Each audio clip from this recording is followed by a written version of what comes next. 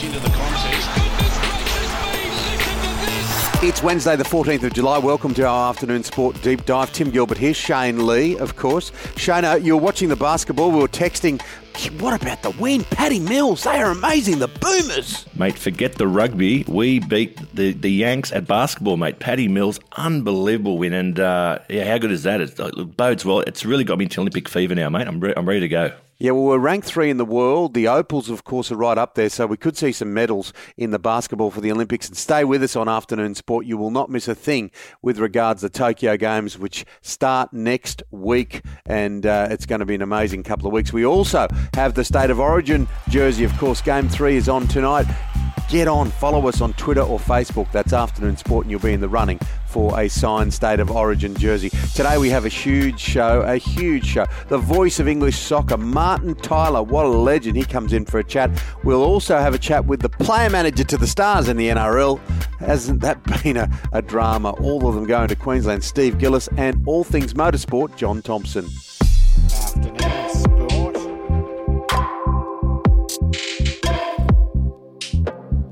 Not every day do you have the voice of English soccer on your show, but today on Afternoon Sport, we welcome Martin Tyler. How are you, Martin? Yeah, I'm good. For a couple of days of finishing off Euro 2020, I always remind myself at this stage that I'm a broadcaster first and foremost and an Englishman second, which served me well at Wembley on our time on Sunday evenings. So, yeah, it's been a wonderful tournament. So I think for England to play a major part in it is, of course, a cause for some satisfaction. You know, they made history by getting to the final. So I think that kind of progress should be honoured. But obviously, failing on penalties runs deep as a sore wound here.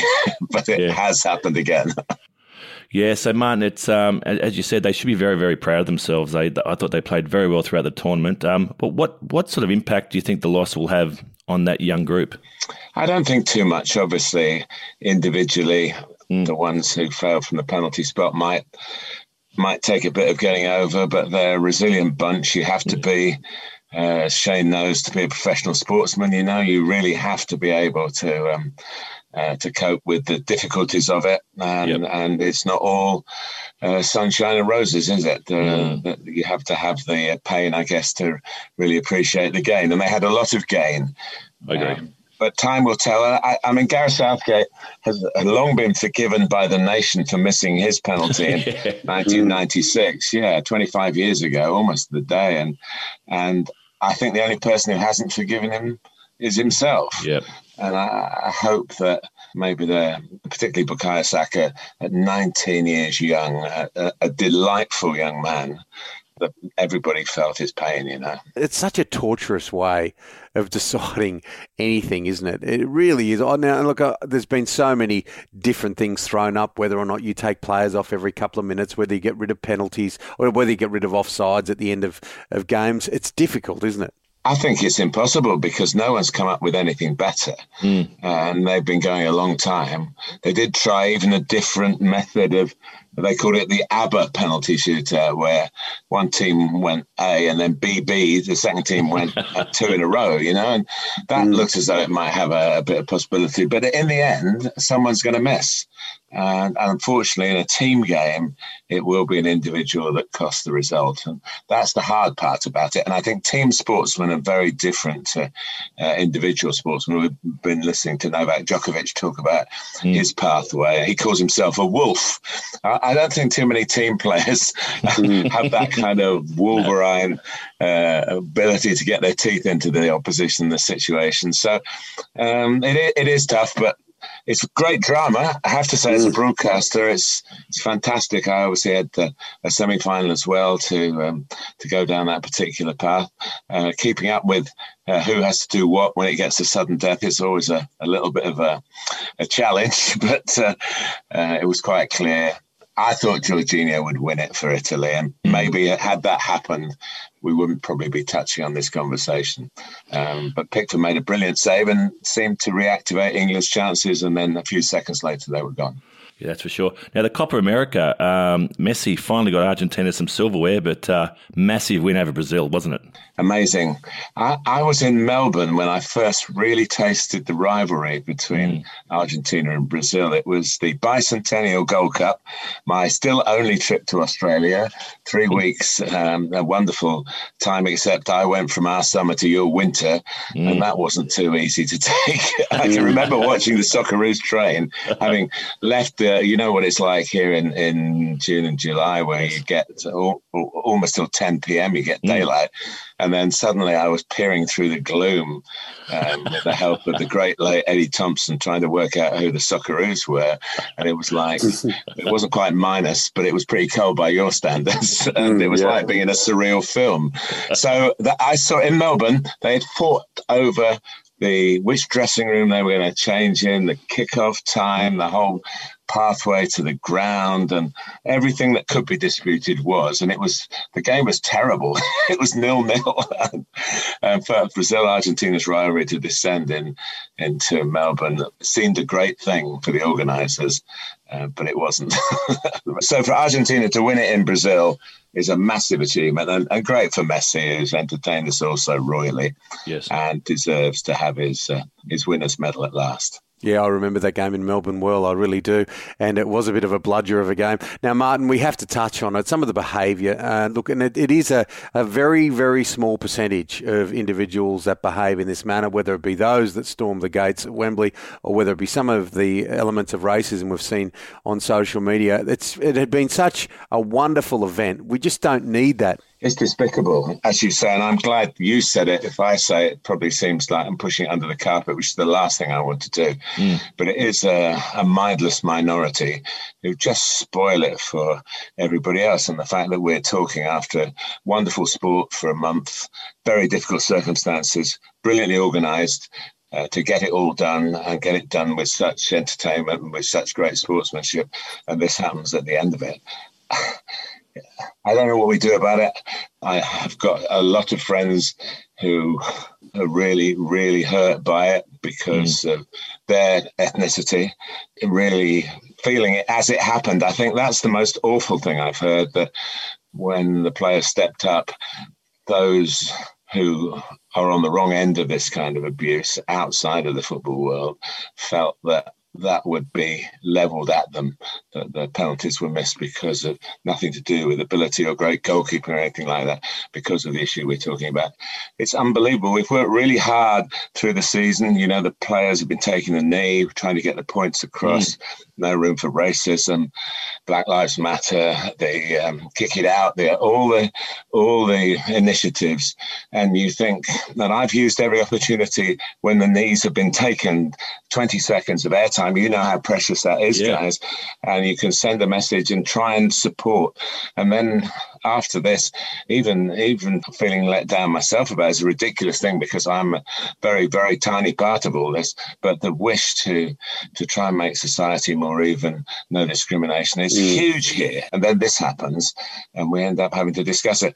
It's easy, I think, to look at the social media situation. If somebody did it in the street face to face to somebody else, that person it's a criminal act. That's right. I just don't get it, why the social media companies will not give up these people, because they must know who they are. And then if people still want to behave like that, they should take the consequences. But because it's hiding behind anonymity, they think they can get away with it, and they are getting away with it. And that's dreadful. It's unbelievably despicable. It breaks your heart, to be honest. Yeah, it's absolutely coward's castle. There's little question of that. And they do need to look at it. They closed down Donald Trump. They need to look at things like this. Martin Tyler, thank you so much for coming on Afternoon Sport. It's my pleasure. I'm sorry we had to end on that awful negativity, but it is something that we have to keep talking about to get people to understand their ignorance and the shame in it. Good on you, Martin. You're a true legend of the sport, mate. Coming up on Afternoon Sport, the player manager to the Stars in the NRL, it is Steve Gillis. Mate versus mate, state versus state. It is on like Donkey Kong tonight. New South Wales versus Queensland. Everyone to do with rugby league pretty much is in Queensland at the moment. We have the manager to the Stars, Stephen Gillis, with us right now. How are you, Steve? Hey, g'day, Tim. G'day, Shane. G'day, mate. How are you? So, the third game's the Gold Coast, mate. 3 in Queensland. Can the Blues win 3-0? I think we can. Oh, I'd be surprised if they don't, Shane. They've picked another very good side, and the way they play the game, they should be just too strong. I think they should win by 12, 16 points. It's been a shit fight the last year and a half, but particularly the last few weeks. Everyone getting up and going to Queensland. How have all your stable been? There hasn't been any complaints, Tim, and surprisingly, a lot of the wives and children are queuing up to go with the guys. Obviously, it's very, very difficult for families, but I thought a few may have stayed at home for work or child school-related reasons, but you know, most of our troops are packed and ready to go. Steve, as a manager, most people would think your job's only to negotiate contracts during the season or towards the end of the season and secure player security, I suppose, moving forward.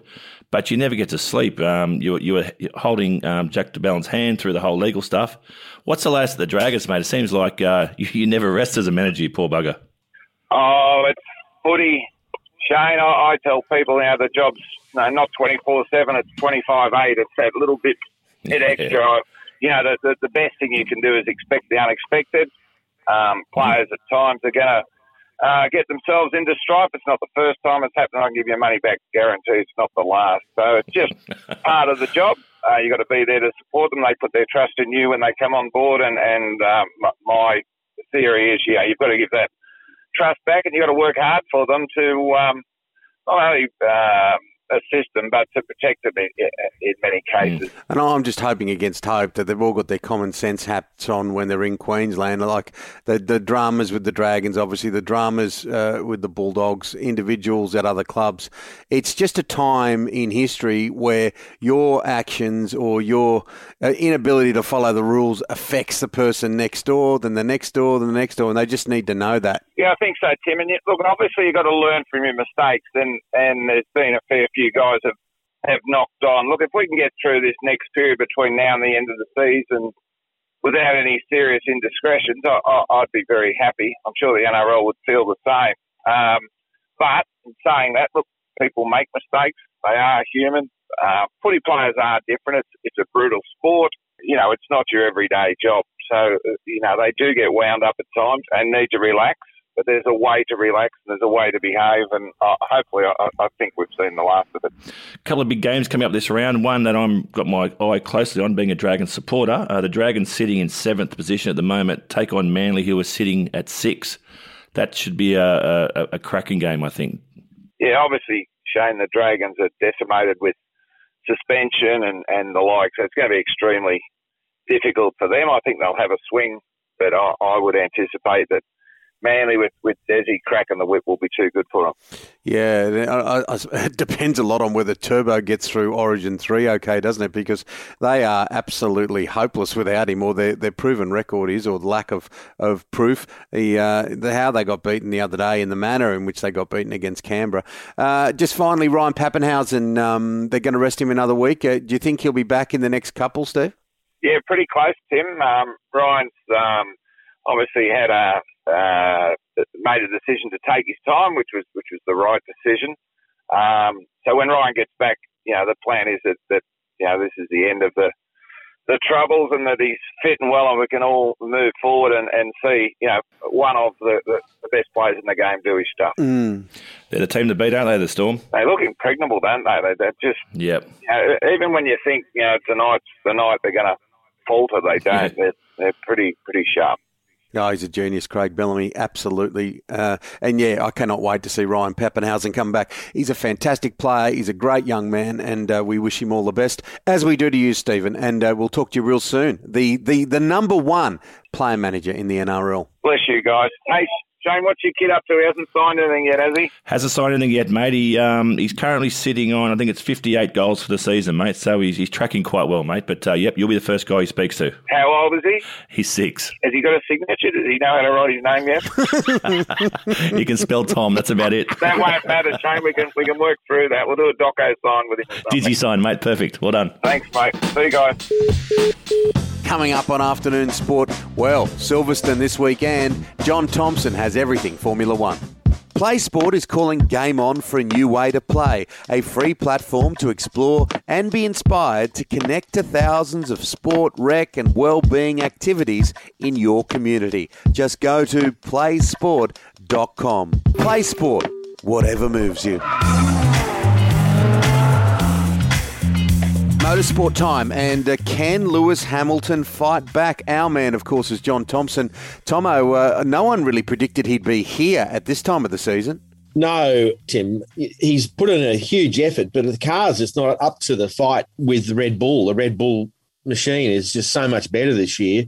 You know, there's a lot of people from the Mercedes-Benz team have defected to Red Bull in the last 3 or 4 months. Well, defected, they've been lured over there with big pay packets. And that's really helped the Red Bull to overcome the supremacy of the Mercedes-Benz car that has been, in fact, there since the start of the hybrid era in 2014. So Verstappen's really on a roll. He's matured. His driving ability is much, much better, and he's able to finish, if you like. He's able to make sure that he doesn't make those silly mistakes he was making in the last couple of seasons.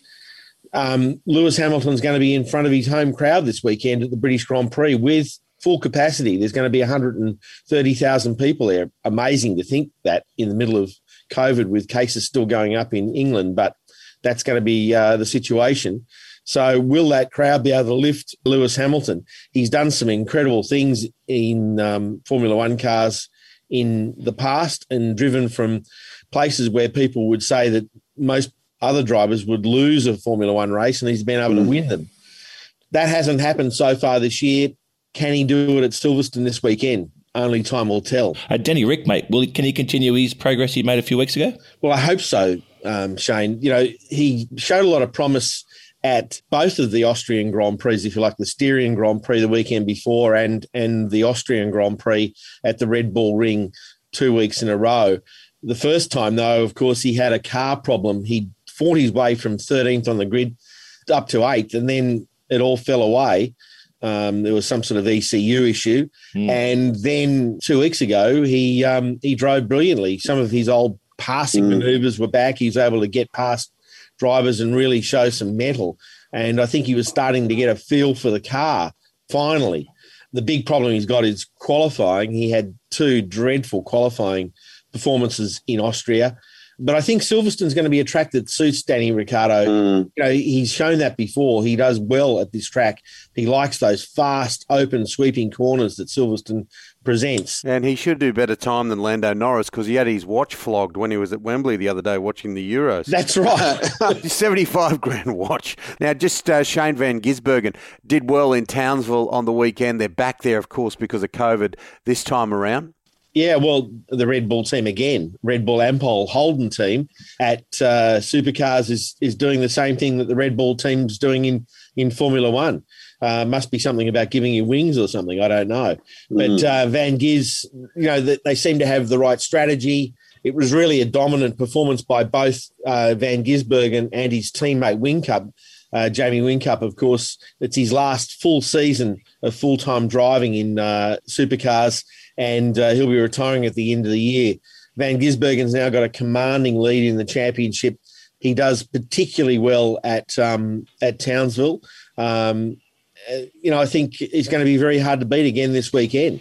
Who'll take Whincup's seat when he finishes at the end of the season? That's the $64,000 question, Shane. Everyone's asking. That teenager? Yeah, Brock Feeney. He is running in the Super 2 category for the Red Bull team, and he had a clean sweep at Townsville last weekend, and he's leading the series, and everyone's pointing towards that because, you know, Roland Dane has had a history of bringing on young talent.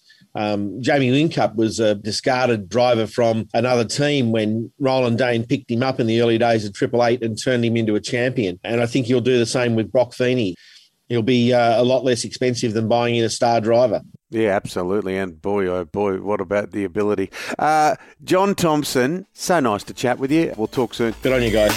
That's it for Afternoon Sport today. Make sure you follow us on your podcast app so you don't miss us at all. A big thank you goes to our guests, Steve Gillis, Martin Tyler and John Thompson, and our wonderful sponsor, Spartan Sports. Yeah, www.spartansportshq.com. And our brilliant producer, Mr. Dan McHugh. We'll be back tomorrow with a daily dose of sport. We'll see you then, guys. Take care.